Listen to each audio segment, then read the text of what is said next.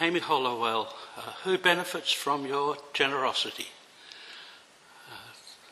This koan comes from The Hidden Lamp, stories from 25 centuries of awakened women. Please sit comfortably.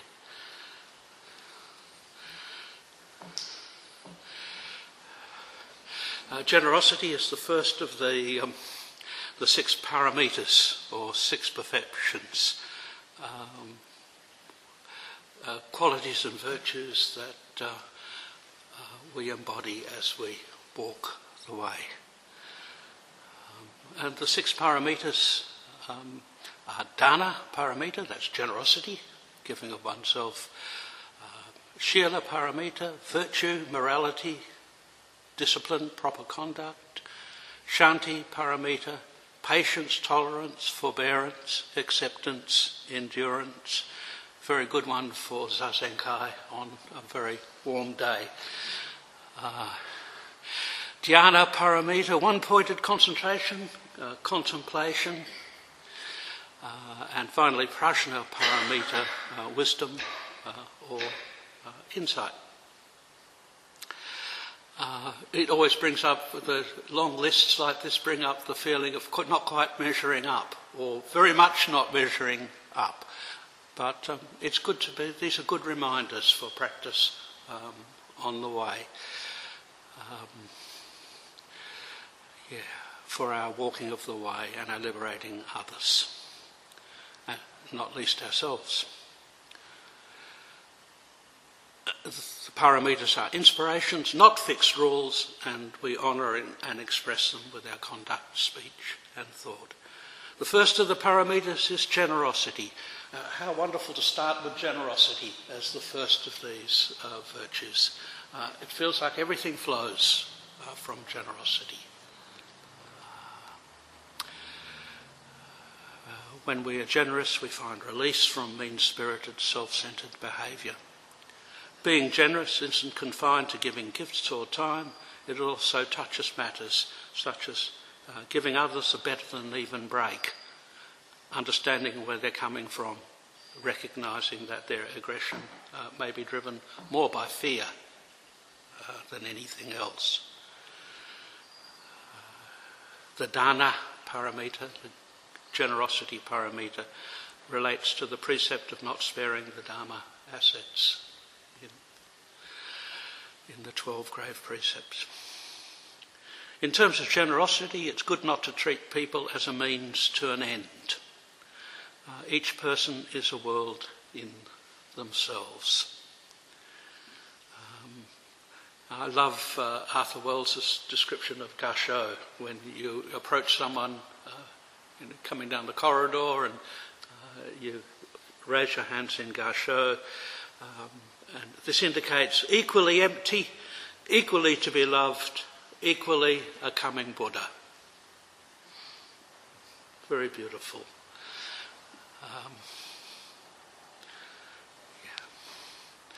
So much springs from generosity. The generosity of the earth that supports us, our heart that beats faithfully, our breath that rises and falls without our even asking. The generosity of being granted life on this strange and beautiful planet, of being granted the opportunity to walk this great way together. Just to be alive is to drown in generosity. We didn't ask to be born, we didn't have to ask. We didn't ask for our life, we have that splendid mess entirely as a gift. The rise and fall of our breath, the circulation of our blood, the movement of our thought, the spontaneity of our desires, and how our heart connections form in sangha, in friendship and in love. Each of these is a gift. Who gives it? Who receives it? We give and receive moment by moment, breathing in, breathing out. We don't think about it, we don't need to. But the atmosphere and our bodies are utterly codependent. I mean codependent in the best sense of the word codependent. bodies and the atmosphere are utterly codependent, as well as being something closer than that, indeed. We have so much to be grateful for.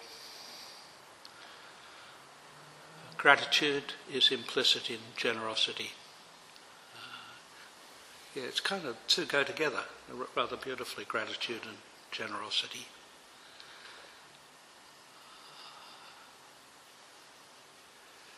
We're grateful for the opportunity to give, for being one among the many who can contribute to the building of the Sangha. Grateful to be able to participate in turning the Dharma wheel. Even Zazen feels like an act of undirected gratitude. Sit there. Undirected gratitude. Exactly where would you direct it anyway?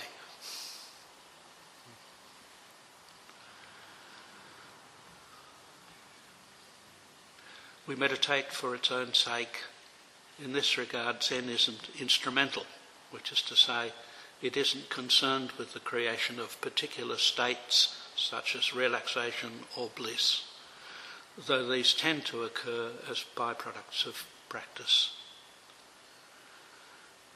We are likewise generous for its own sake, rather than playing the game in hope of a reward. May we all find release from the dreaded transactional. This is now a Kantian category. It's called the transactional, which so dominates life in the 2010s and 20s, I guess. I'll scratch your back if you'll scratch mine. Which seems to thoroughly dominate life these days. When we give for the sake of giving, we find, often to our surprise, that our joy is right there in that giving, along with release and true freedom.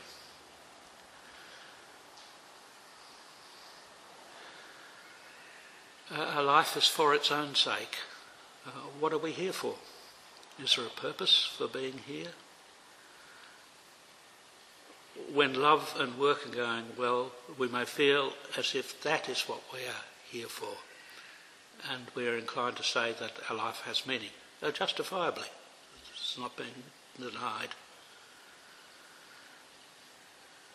However, life in its vastness and complexity cuts deeper than meaning in life. I think it's Alain de Botton says the business of, all work having to be meaningful has been a problem, because there's a long and, what did he say, honoured tradition of turning up to work because you need the money and to pay the rent. And suddenly there's all this business that work should be meaningful, but, look, I'm here to make the money, and then I'm going to go home, and then I'm going to be able to relax and do the things that I want to do. So it can get complicated. With my dad, he worked at Meta's stove factory, and it was a huge shed, iron shed, and hugely hot in summer and freezing in winter, and a kind of one unshielded lamp, here and there in the darkness. And he was involved in stove testing, which was quite dangerous actually, because they used to blow up from time to time. So he'd come home with his eyebrows and burnt on his forehead. And I reckon if I'd have said to Dad, "Is your work meaningful?" he would have said, "What? It puts food on the table, son." So yeah, this is not an argument. If your work is meaningful, that's fantastic. But I think there are other things there too, I guess.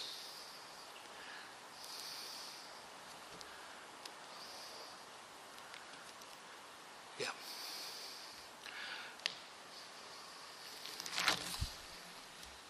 So, who benefits from your generosity? This is a wonderful koan. I love this koan. And so I'm going to introduce Amy Hollowell, who is the person who, I guess, developed this koan. She's a Zen teacher and poet. Her watchword, or part of her watchword, is teisho. You are that. Teisho. She was born and raised in Minneapolis, but came to France in 1981 to study literature and history, and has lived in Paris ever since, raising her children and making a living as a journalist. Amy Hollowell teaches in the White Plum lineage, founded by Taizan Maizumi Roshi. From 1995 to 2001, she lived in the non-monastic Zen community Dana Sangha, which she helped her teacher, Roshi Catherine Guénaud Pages, create in Montreuil, a suburb of Paris. In 2004, Amy was recognised by Roshi Guénaud as her successor, officially receiving Dharma transmission. She then founded White Flower Zen in Paris and teaches there as well as in Portugal. She is married and is the mother of 2 children, and she lives in Montreuil. So her watchword or motto is, the full account of it is, Tu es cela, cela est toi. Okay, that's 2 parts. You are that, that is you. And there's a colon between those, so they are conjoined. Both of these are expressive of the way. But the second one, that is you, is less appreciated.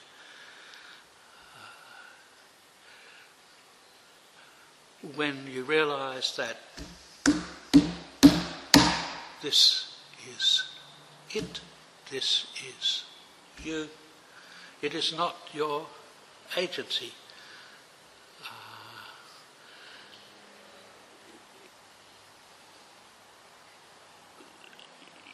This is grace itself. When we say, I am this, that is fine, that is also true. Both are true in the same breath.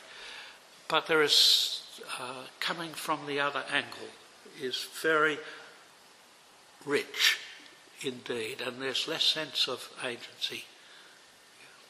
This realisation doesn't depend on you reaching that way. So when the Buddha realised, sitting under the Bodhi tree 49 days and nights, and then at dawn on the 49th night, he looked up and saw the morning star and said, now I see that all beings are the Tathagata. All the beings are this one. Didn't say, now I see that I am all beings, if you will. All beings are this one. Then I'm already teaching, it is just their delusions and attachments that prevent them from seeing it.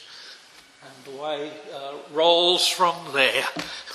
Delusions and attachments. I am in here and you are out there. Like that. That kind of delusion and our attachments to it. Augusto Alcade, Argentinian Zen teacher, said, in response to I vow to save all beings, he said, I vow to open myself to be saved by all beings. Same point. I want to introduce Chi Wan Shingang, a woman teacher, a very, very powerful and great woman teacher, who lived from 1597 to 1654. She was the abbess of a monastery, a great Dharma teacher, and she had 7 successors, all women successors. And she was powerful and a guiding light in a time when Rinzai Zen in Japan was in decline in the 17th century. But she was not part of that decline. Unbelievably rich, and rich in Dharma and rich in her ability to convey the way at all levels. She connected very, very well with lay people, for instance. I was able to, when she gave talks, public talks, they really reached lay folk. She also had to struggle very hard. The training was really quite brutal in many respects. Compassionate, but in a way brutal. Lots of shouts, blows. She would constantly push back. But she was determined, and eventually she realised, and even then she had to struggle. So, when she was in her late teens, she was betrothed to a young man who died before they could be married. And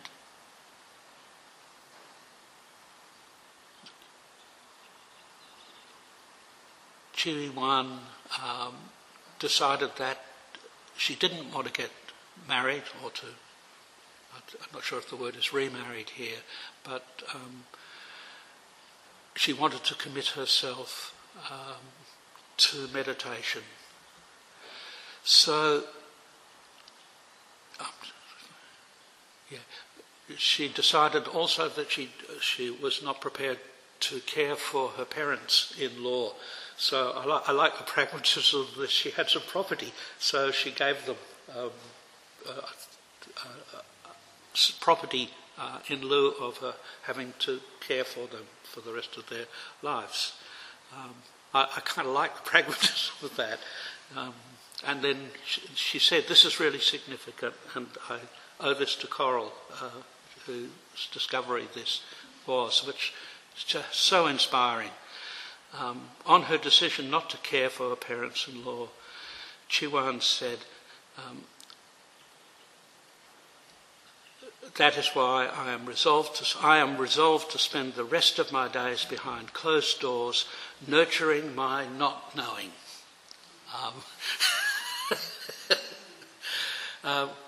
Which is wonderfully powerful and inspiring. Yeah, out of that nurturing of her not knowing, she went on to nurture countless students and produce 7 enlightened successors. So, how about... so I was reflecting on this and I was thinking...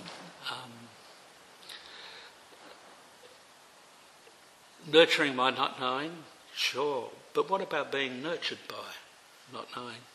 And Coral and I had an exchange around this. So I asked her, how is it when not knowing nurtures you? And Coral responded, dry ground soaks up rain, forms drift like clouds. It's a beautiful response. I said, just so, but how does it get to eat breakfast? There's also that. And Coral said, scrambling eggs, plunging coffee. I said, that's fine for the preparation. How about breakfast? Munch, munch, slurp, slurp. Exactly so, exactly so. And I responded, nothing is faster than breakfast. Nothing is faster than that. Having said that, nothing is more delimited than lunch.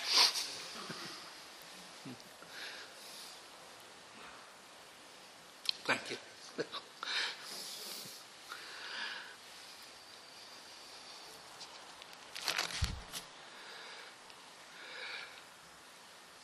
So, I wanted to continue on this theme a little bit. This is on the theme of who benefits from your generosity. So Layman Pang was sitting in his thatched cottage one day saying, difficult, difficult, like trying to scatter 10 measures of sesame seed all over a tree. Okay, this is very much like I am that. You know, well, if I am that, it must include sky, it must include clouds, it must include traffic, it must include people in shops. And he says, it's like trying to scatter sesame seed over a tree. You know, it's so difficult, it's difficult. And his wife said, easy, easy. It's like touching your feet to the ground when you get out of bed. Isn't that beautiful? No problem at all. What's this about? And then Ling Chao, who was his daughter, said, on the 100 grass tips, the ancestors' meaning.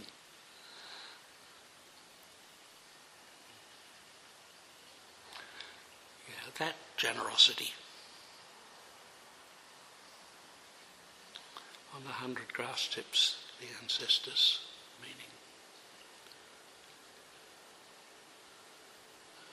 Yeah, light through the window, sound of traffic, breath rising and falling. That generosity.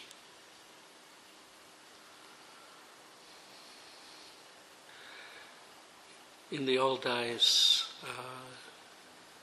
when we were sitting session at Mount Helena,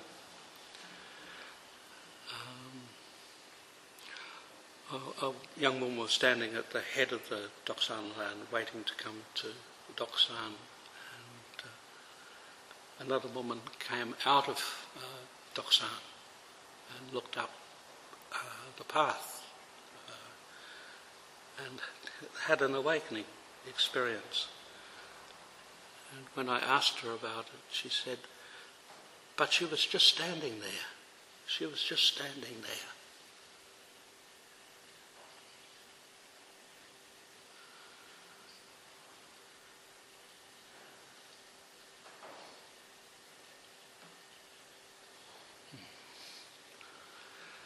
So who benefits from your generosity?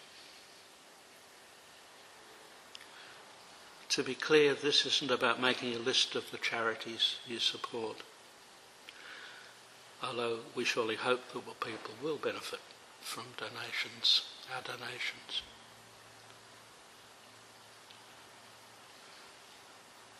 Also, the question, what is the true value of your money, is not concerned at depth with the purchasing power of your dollar.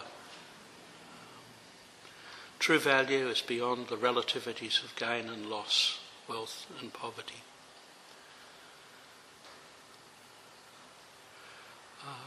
My friend Martin, who makes beautiful speakers, 1930 style horn speakers that they used to use in cinemas, and when you listen to music through them, it is just like, it's unbelievable.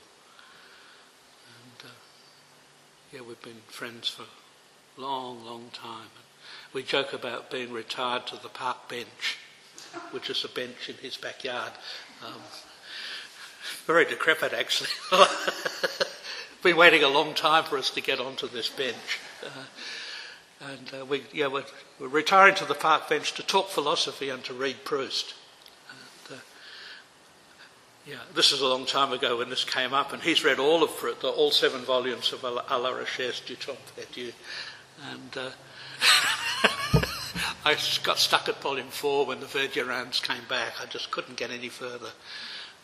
But he said, it's good, you should keep going. You know what it is? It's reading Proust for Australia. So we'll see. But he had a birthday recently, and on his way back to the car with his wife and family, they came across a homeless man begging. Martin said, I thought to give him $5, but I offered him $50 instead and gave myself a happy birthday. So, who benefits from your generosity?